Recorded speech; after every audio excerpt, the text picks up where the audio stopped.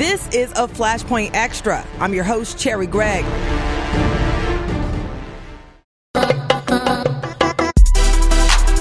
Hey, everybody. You probably heard about the dust-up this week over a beloved mural at 20th and Tasker in South Philadelphia. The mural was painted in the late 1980s by the Philadelphia Anti-Graffiti Network. It listed the names of children lost to violence. Well, the community loved this mural so much that it asked the Mural Arts of Philadelphia to restore it. And they put a new coat of paint and fixed various chips on the mural just a few years ago. Well, residents took to social media and it blew up after a developer destroyed the mural. Apparently, it was a mistake. Councilman Kenyatta Johnson got involved, as well as many others. They worked hard to find a way to restore the mural. But for me, as the community affairs reporter for KYW and covering all of these types of issues, I realized that it is a much broader issue. Philadelphia is home to more than 4,000 pieces of public art, and the art tells the story of the city, its neighborhood, and its peoples, and it talks about the issues that residents deal with day to day. And right now, the city is in the middle of a transition with developers, many times outsiders, coming in to make change. Some say these new people, these outsiders, are destroying the heart and soul and culture that makes Philly, Philly. So I called up Jane Golden, Executive Director of the Mural Arts of Philadelphia, and we discussed what could be done to help residents and art advocates be proactive to protect Philadelphia's heart, or art and soul. Listen in.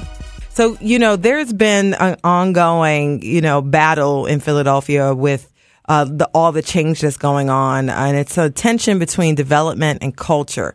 And Mural Arts, of course, is right in the middle of that. We just had a dust up in South Philadelphia with the mistaken destruction of a very precious mural dealing with anti-violence. Could you tell me your understanding of that and sort of the Mural Arts' position on this whole tension issue? Well, I was crestfallen when I heard the news. In fact, I literally gasped, I think, when I heard.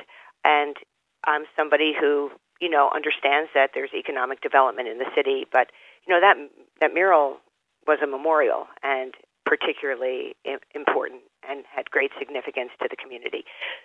So for me, it was startling, and it absolutely was a moment of epiphany when I realized that what our position has been all along was crystallized the other day, and that is, this is about communication, respect, transparency.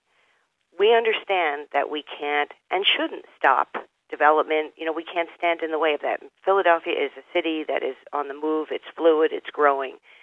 However, we're in a city with over 4,000 works of public art. This collection is known internationally. It is a collection that represents the lives of citizens throughout Philadelphia. We see ourselves in our murals, our stories, our aspirations for change. Sometimes we see our young people, our heroes, our struggles, and our triumphs. This is more than art on a wall. It's the autobiography of Philadelphia. And as citizens of the city, we need to protect this work. So developers, when they're about to tear down a mural or build in front of a mural, need to inform the community and mural arts. If they would have reached out to any one of us, we could have sat down and had a common sense negotiation about what could happen. Are there options? But when we're blindsided, then there is a reaction. So it begs the question, how can we not be just reactionary? How can we think in a more forward way? Yeah, because and you've been clear about this. We've had multiple conversations, and I've heard you speak dozens of times, Jane. And of course, Mural Arts is there when development happens.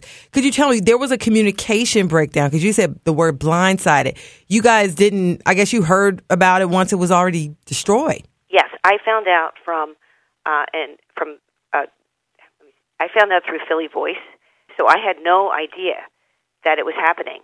And I started to actually stammer on the phone because I couldn't believe what the reporter was saying, that it was already half demolished. So I hopped in my car, and I drove down to Point Breeze, and I just couldn't believe that half of it had been scraped off.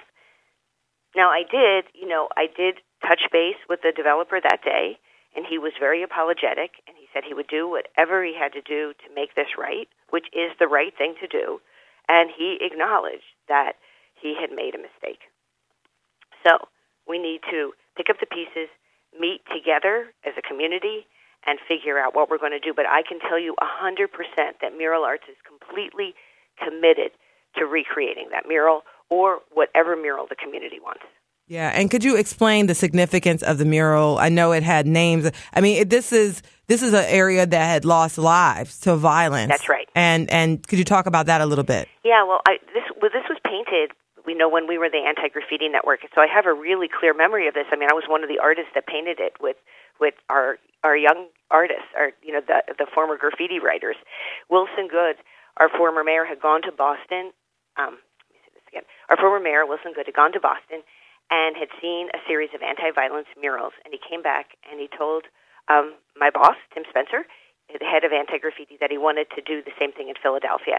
And so we were in touch with the police, a couple police captains from down in the Point Breeze area, and they gave us names of families, and they checked with families, and we checked with families to see if it was okay to put their child's name on a wall. And we were invited in by people, and over tea and coffee, we heard stories about a young person's life who had died all too soon.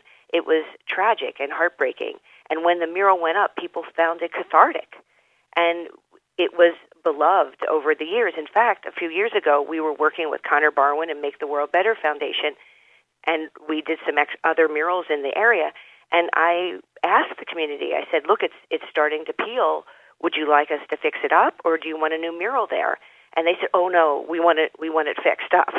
So we were like, fine. So we actually restored it. We refreshed the color, and we did some scraping and peeling, and, we made it look nice. Now, granted, I understand it was a very, very old building. It had been abandoned. There were structural complications. I understand all that. But the heart and soul of this mural, it was incredibly important and powerful. I don't think the developer was ready for the reaction that he got. I mean, it blew up on social media. It blew up. It blew up. I mean, it was everywhere. I mean, the community, people were calling me left and right and saying, Jane, please do something. Please do something. And also, there's another mural not too far from there called Bird in Flight, and they're building in front. And there you go again. Somebody just builds in front of a mural and doesn't contact us. You wouldn't tear down a house and not talk to people living there. You wouldn't check records. You wouldn't tear down a large public sculpture without doing some research. So what is the difference when it comes to murals? Murals are civic assets. They define our city. We just had a group of city council people here from Atlanta. They said in Atlanta, it's hit and run. Artists come in from somewhere else, do murals in neighborhoods that the art is completely disconnected from the community, and they're furious. They said when they went through Philadelphia, they felt like they wanted to cry because it was so moving and powerful. This is us. That's who's on the walls. This is not about me or Mural Arts. This is the identity of citizens from the far northeast to southwest to south to north, all over the city. And that's why this collection sings so much. And it's and this is an ongoing issue. This is part of, you mentioned 4,000 pieces, many of them in communities that were distressed and had been for many years. And this was sort of the shining light in those neighborhoods. So is the goal now to sort of come up with a plan to deal with this kind of stuff so that this outrage, because this is going to keep happening, I feel like. Yes, it is going to keep happening. The goal is I'm very interested in talking to the mayor's office and to city council and to see if there's any way that we could create a system with a database that lists the murals in the city or the public art pieces. If someone is developing in front of or about to tear down a building with a work of public art, they could go online, they could check to see whose project it is. Probably 8 out of 10 times it's going to be Mural Arts, and if it's not ours, we would find who it is. And then we could reach out to the different entities. There just has to be a way that we have better communication, because finding out when a mural is partially destroyed is the worst possible scenario, and that's what's going on in our city. And I also think that people need to understand what is beyond the paint, who worked on these projects. Literally, thousands of young people in our city made their mark on this city in wonderful ways.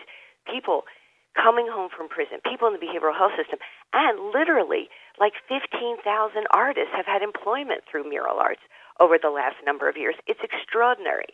So it's something that we need to acknowledge and we need to protect. If we're the Philadelphia Museum of Art, we are protecting our collection.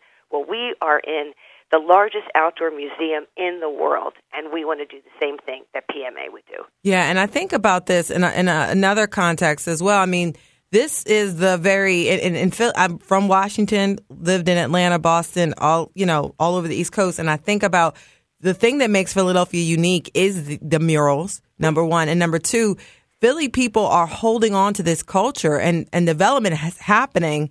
And when a lot of times when development happens, it gets rid of the culture and everything just becomes very sterile. And it's like, how do you balance development while holding on to the essence of Philadelphia? And the Mural Arts program is definitely part of the essence of Philly.